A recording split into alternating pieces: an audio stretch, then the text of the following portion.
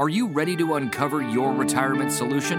Learn more as Jeremy Kyle and his guests guide you along the path of retirement and reveal the 5 steps you need to take to solve your retirement puzzle. Now, on to the show. Hello and welcome to Retirement Revealed with Jeremy Kyle. Today we're going to be talking about want. And this is actually, I believe, part 5 of a 5-part series. Is that right, Jeremy? That's it. Well, it's actually part 4. Oh, it's part 4 today. All right. Nice. You got it. Yeah, we're still there. We're getting there. All right. So we're covering want today. And this is, everybody wants something. Yeah, you it's got a pretty it. broad topic. What are we going to focus on Very today? broad. We're talking about what do you want in the future, All right. and how are you going to get that. So a lot of times when you're younger, you're saving for retirement, you want to have some money in retirement, and where do you invest your money? More in stock market, long-term type of investments. And we figure just because you're retiring doesn't mean you don't want anything anymore. You don't want a future anymore. It's just opposite. Before you had a long-term, you had some growth investments, and when you hit retirement, you still need both of those things. Mm-hmm. Yeah, badly. Yeah, you've got to have that, or else there's you put yourself in risk. So interesting. All right. Well, wanting the future, I like that. Yeah, and it's we try to boil this down, each of the 5 steps, into 5 different words, and we could have gone with long-term because we're talking about long-term money. Could have gone with growth, with the growth and the investments there. But we decided to call it want because you want money in the future. You don't have it yet. And if we emphasize that this is a want, then it emphasizes that it's not guaranteed. Right? Your money is not guaranteed to grow. It just probably will. And we need to set your investments up so when the market goes up or down, how are you going to react to that?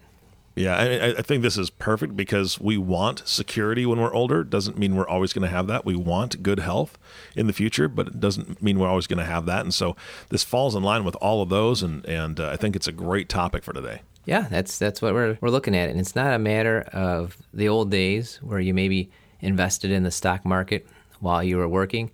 Then you hit retirement, you took your pension, you took your Social Security, and you went and bought a bunch of CDs at the bank, and you started living on the interest rate. That's just not how it works anymore. All right. So how does it work?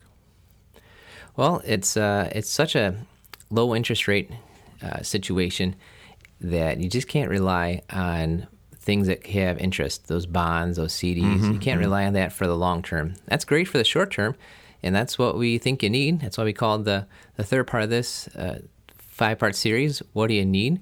And once you've decided how much money you need to have set aside for that short run, you need to start looking at the long run. And when it comes to the long run, it's pretty well documented that the stock market will, outperform over time. It's been like that for ages.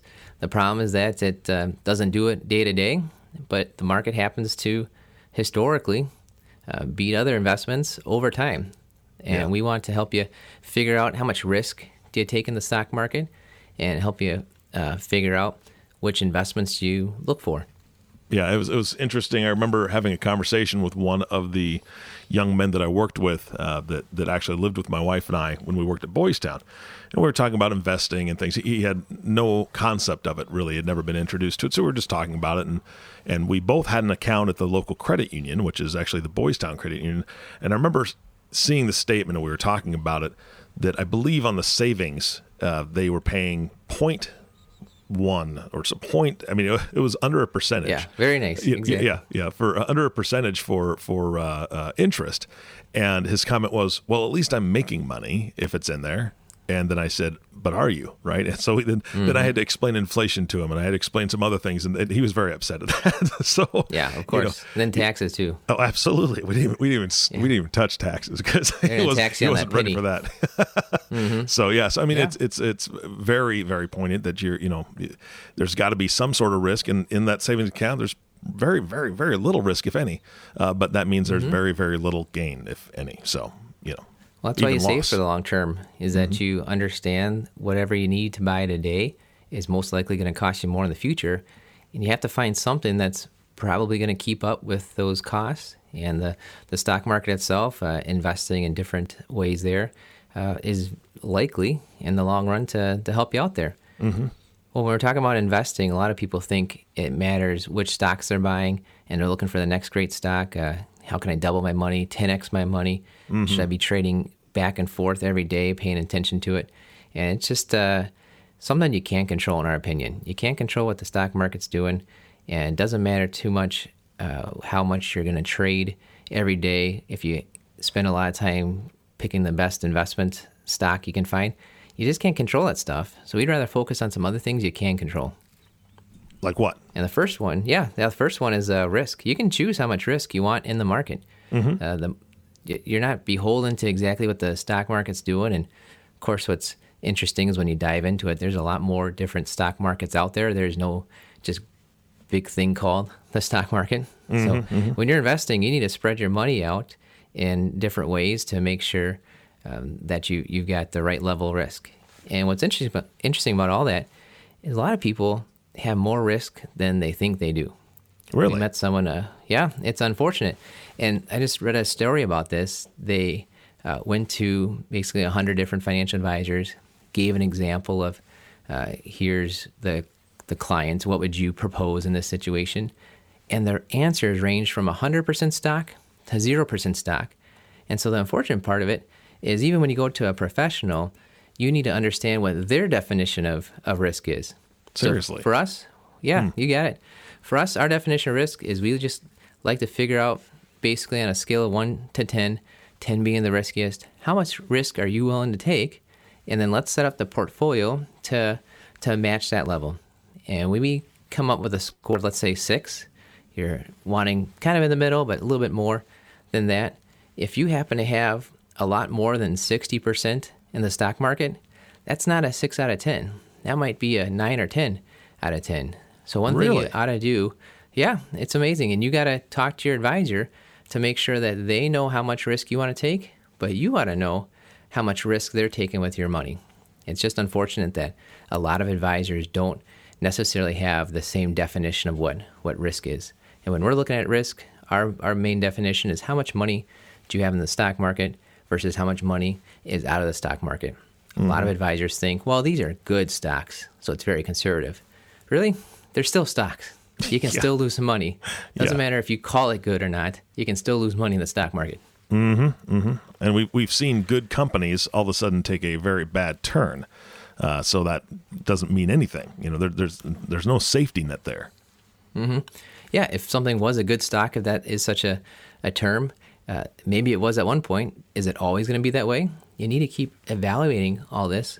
And just one story we have on risk, and it's just an unfortunate story really, is we met somebody who was interested in working with us. She had an advisor for years upon years, and she told us that she was below average risk, just kind of below average. Maybe we would have thought 30, 40, 50% in the stock market when we're looking at that. And we looked at her portfolio, looked at her investments. We said, you've got 100% in the stock market. Oh, my gosh. And you're using borrowed money. You're actually borrowing money in your account to buy more stocks. So on a scale of 1 to 10, she was like a 12 or 13. She wasn't the 3, 4, or 5 that we thought she ought to be, that she said she was, saying, I'm below average risk. I don't want to take on too much risk. He said, you are beyond the max. You've gone beyond because you're actually borrowing money to go out and buy stocks. And what's unfortunate about this is we met her in early 2008. So all she had was her end of year 2007 statement. We said, work with us or not, but you got to talk to your advisor because you are taking out so much risk. We followed up with her the year later, 2009, middle of 2009 now, got to meet with her again, and she had already lost over 80% of her money. It's just absolutely unfortunate. She thought she had conservative type investments, but you got to dig into it. Just because the advisor says this is conservative or this is good or safe, no such thing as a safe stock, right? Yeah. Conservative stock, I don't like those words. If you hear those words, I don't know, just dig deeper into it. It's that's a sad story. Yeah, that's heartbreaking. I mean, 80% of your entire retirement fund just gone. And I mean, it's not just, that was in a year. And we all know what happened in 08, 09. And it just, that really bothers me. Because that's, to me, and we can get into this in another podcast, and I think you've touched on it before, but that's not being a fiduciary, period. I don't care what anybody says. Yeah, it's terrible. So you said earlier that, spreading your money out, right? And I know that there's a big word for that. You talked about diversifying before. Can you touch on that a bit for us? Yeah, exactly. So the word is diversification, fancy word for spread things out, right? Tell you a story. My kids are 5 and 8, so they like to read Fancy Nancy, right? I don't know if anyone's read the Fancy Nancy books. Fancy Nancy, great kids book, but she likes to talk about big words, but then she explains it. And unfortunately, a lot of times when we're in our investment world, we use big words but don't explain it. So we're trying to explain a little bit here. So diversification is the fancy word for just spreading things out. Okay. It means don't put all your eggs in one basket. When you buy stocks, have different types of stocks. When you buy bonds, have different types of bonds.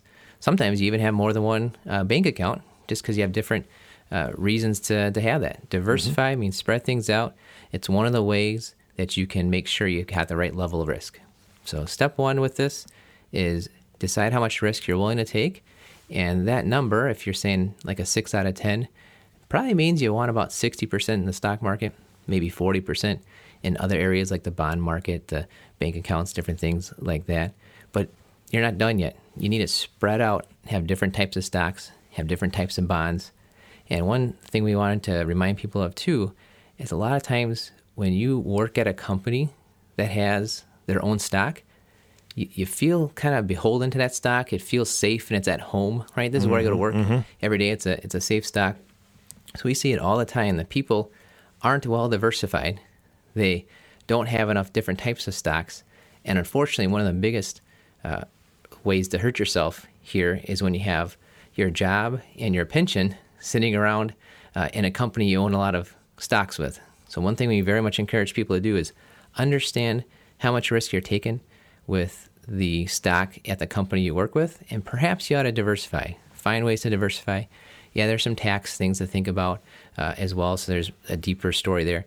But if you've got a lot of money in the stock where you're working at, that's something that you may want to consider diversifying.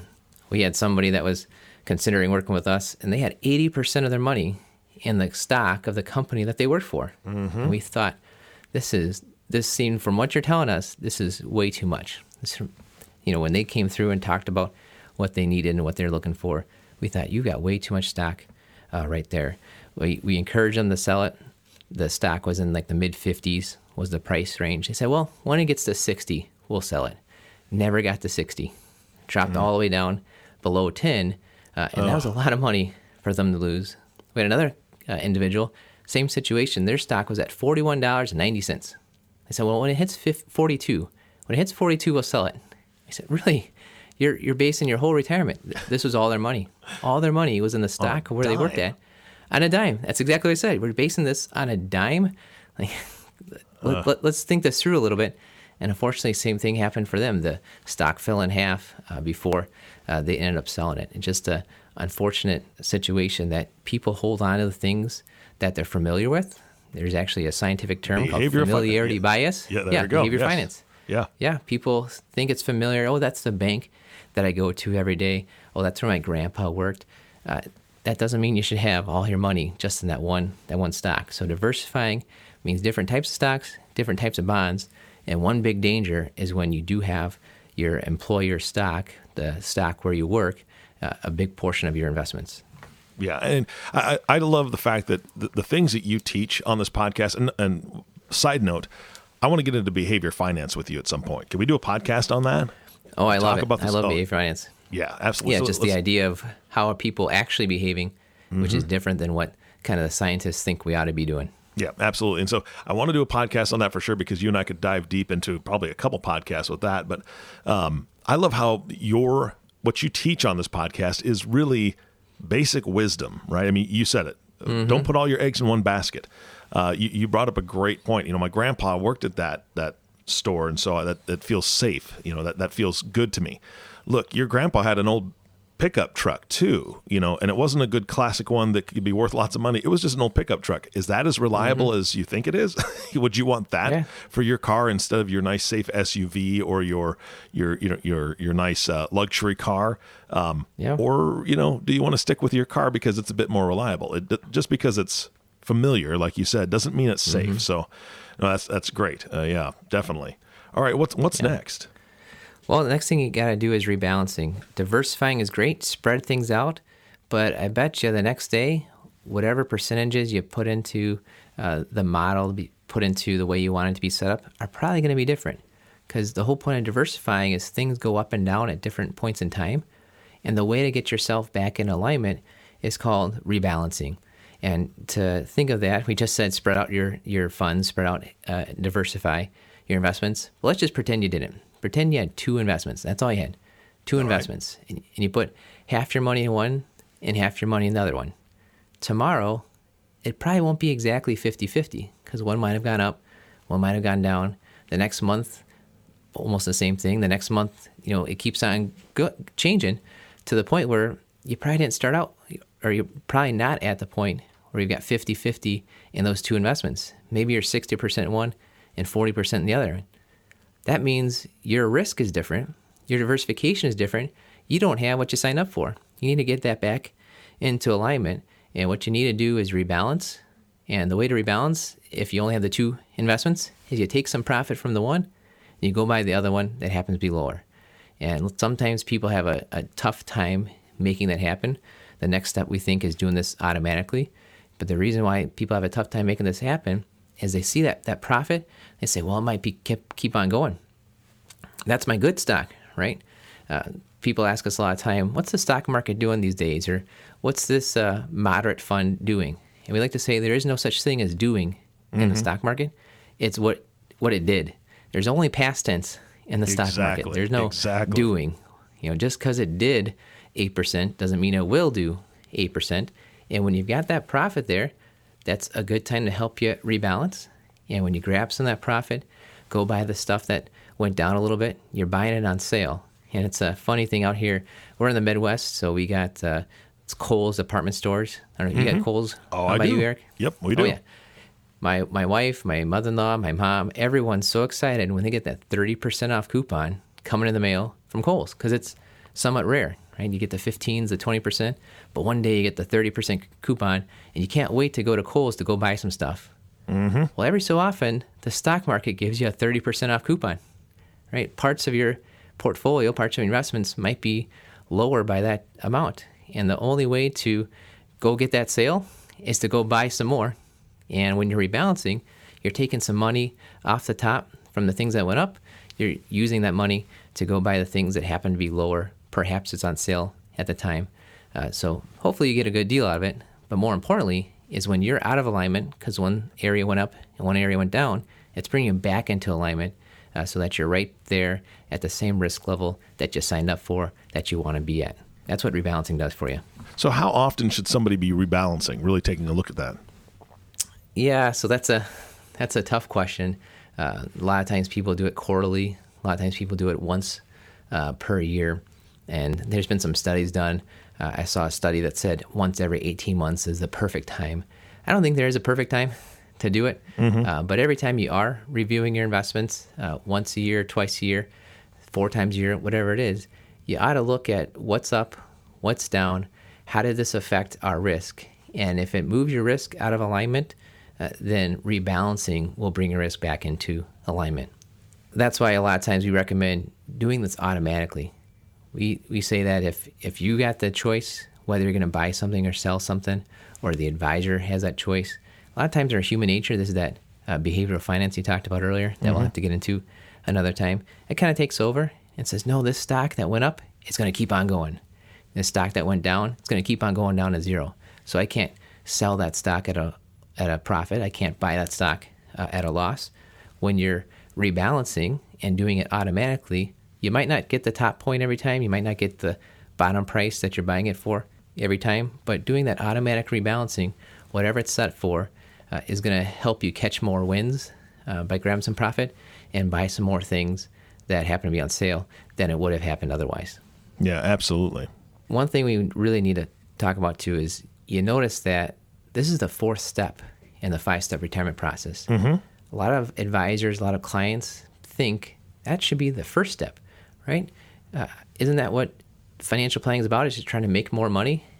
We don't think that's the answer. And that's because you can't control what the stock market's doing. You ought to control some of the things that you've got a lot of control over, And that's why first we started out with figuring out how much you're going to spend in retirement. Second, we help you make those decisions on Social Security, pension, these lifetime income areas that you get one shot at it. And from then on out, you can't change it. You got to focus on that next. And then we focus on how much money you need to be set aside. That's the third part of this process, is how much money do you need to have set aside out of the stock market. It's not until we've done all those areas, done all those things, that we start looking at your investments. And it's not a matter of picking the best stocks, or I'm a better investment advisor than the next one, or this portfolio does better than this other portfolio.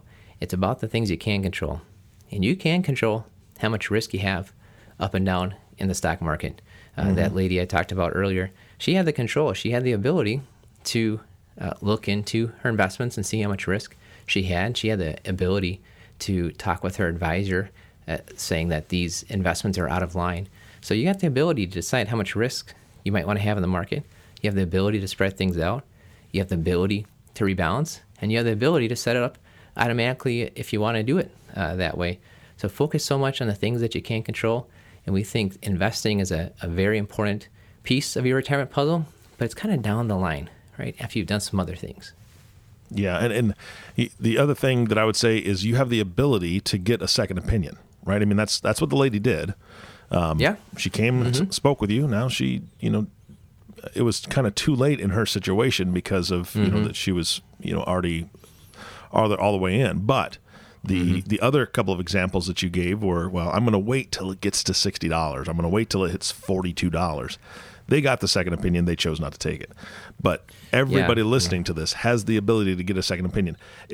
Again, it's funny because we're not going to dive into behavioral finance. However, my advisor, I'm familiar with my advisor, right? I've been with my advisor for 5 years, for 10 years.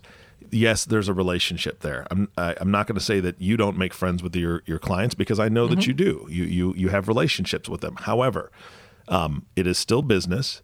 If someone listening to this podcast is saying, I've been with my advisor for 10 years, I don't want to break off that relationship. I don't want to hurt his feelings or hurt her feelings. Here's the thing. Your retirement is incredibly important. There's nothing wrong with getting a second opinion. And I would love for them to do that, Jeremy. Can they do that with you in your office? I mean, I know the answer to that. Yes, they can. But how do they do that? You got it. Give us a call, 262-333-8353, or check us out online. We're the Kyle Financial Partners, KyleFP.com, KeilFP.com. Love to hear from you. That'd be fantastic. What is the next podcast? What is the last one out of the 5? Yeah, you got it. Well, hopefully everything we've talked about in series 1 through 4, the steps 1 through 4, hopefully it all goes well. You get all the money that you've ever wanted in retirement. But when that happens, you might have some money left over.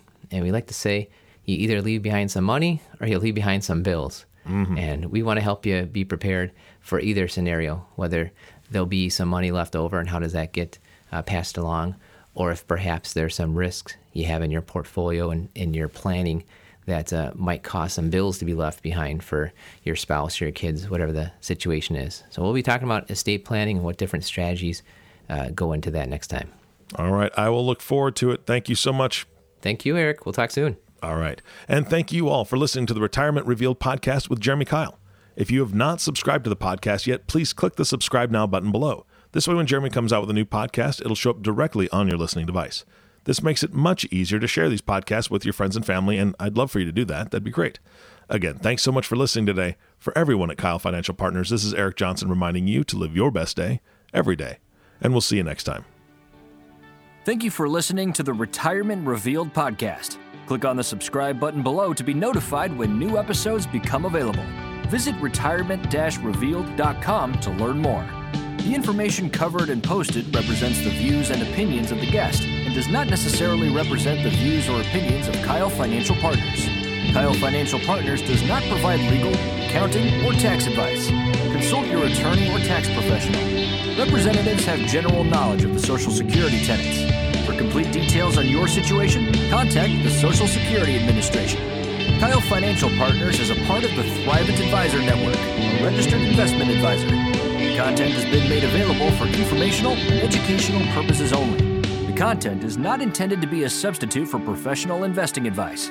Always seek the advice of your financial advisor or other qualified financial service provider with any questions you may have regarding your investment planning.